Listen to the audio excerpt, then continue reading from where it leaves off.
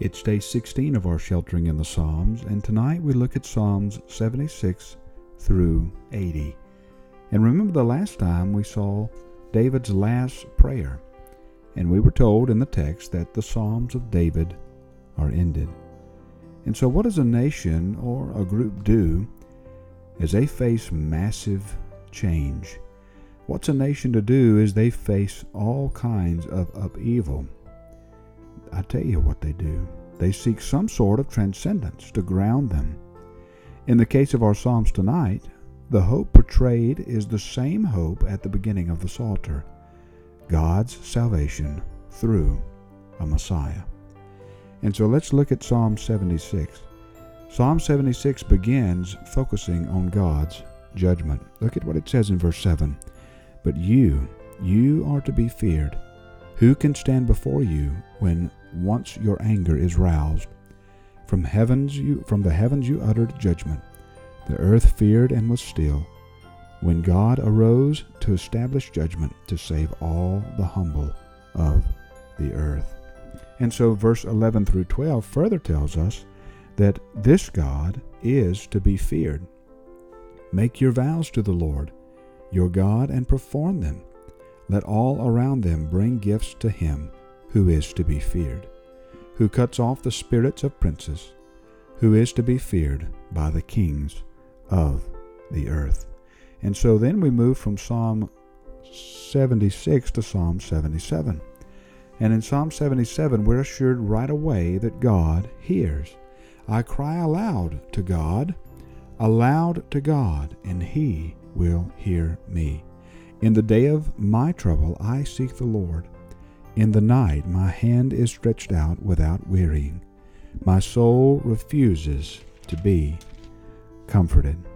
And so in the midst of all of this difficulty, this psalmist is resolved to meditate on God's salvation. So he chooses to meditate on God's salvation as it has been demonstrated in the past. And past reflection gives him present hope. Look at what he says here.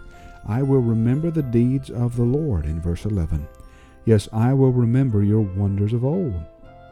I will ponder all your work and meditate on your mighty deeds. And so that theme of God's action in the past that secures his hope in the present is going to guide him into the next psalm, Psalm 78, for our consideration this evening. Psalm 78, it's interesting as we encounter it. It's a rather long psalm, but Psalm 78, it doesn't begin where we'd think that it might begin, with recalling God's mighty deeds. We think that it may begin in creation perhaps, or maybe with Abraham. But it doesn't begin with creation. It doesn't begin with Abraham. Instead, it begins at Sinai. Look at verse 5.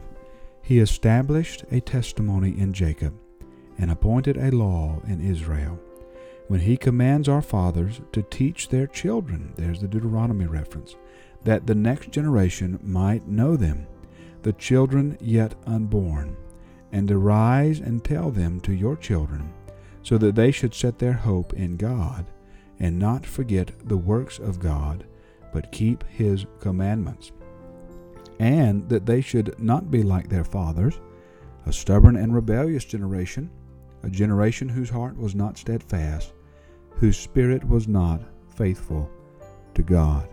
But pay attention to the purpose of the law according to this psalm.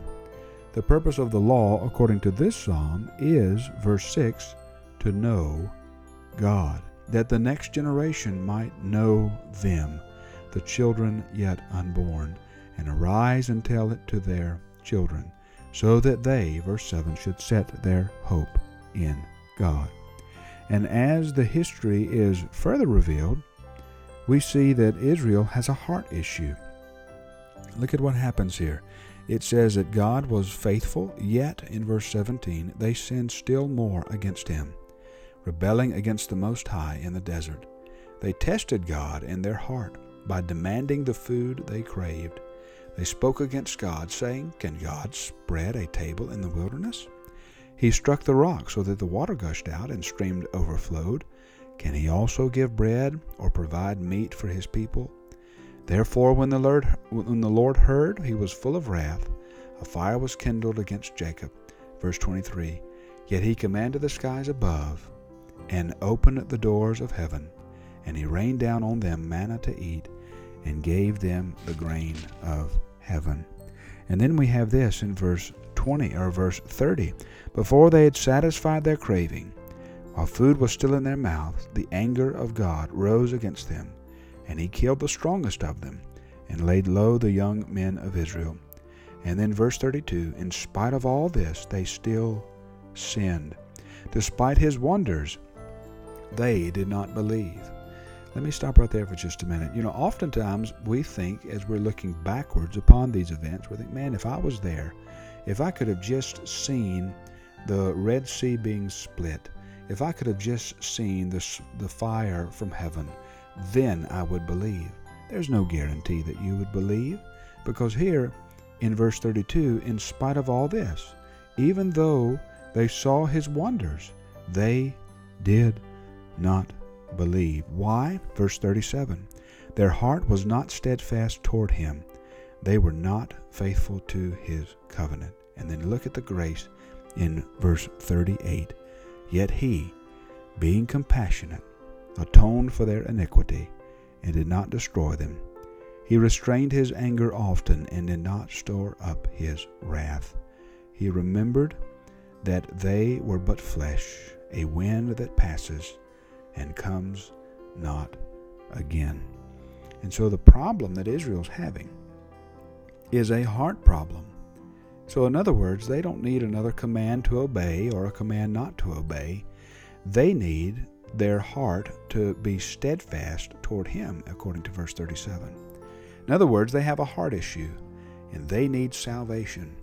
Salvation is going to come. Look at this. Salvation is going to come through a Messiah. Look at verse 67 through 72.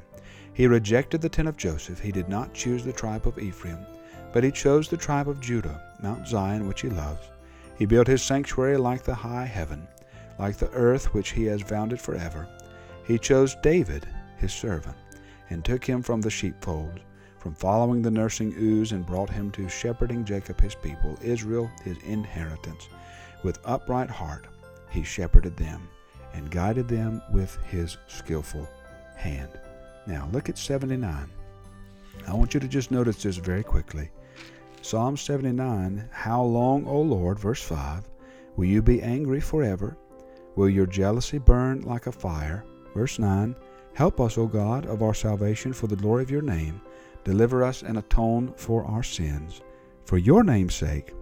But, verse 13, we, your people, the sheep of your pasture, will give thanks to you forever. From generation to generation we will recount your praise. Did you see what just happened in 79? The how long is assured by God's justice as well as God's steadfast love. Now let's go into Psalm 80, because we're going to find treasures in Psalm 80. Psalm 80, we are asking the question, when will God's promises come? But more than just when will God's promise come, we're also asking how they will come. Look at verse 1. Here's a clue. Verse 1, give ear, O shepherd of Israel, you who lead Joseph like a flock. Verse 2, stir up your might, come to save us. Now look at this repeated line. It's repeated in 3, it's repeated in 7, and it's repeated in 19. Restore us, O God, let your face shine, that we may be saved. And so the hope of restoration comes from verse 17. Look at this. Let your hand be on the man of your right hand, the Son of Man who you have made strong for yourself, or better translation perhaps is, whom you have raised up. Then we shall not turn back from you.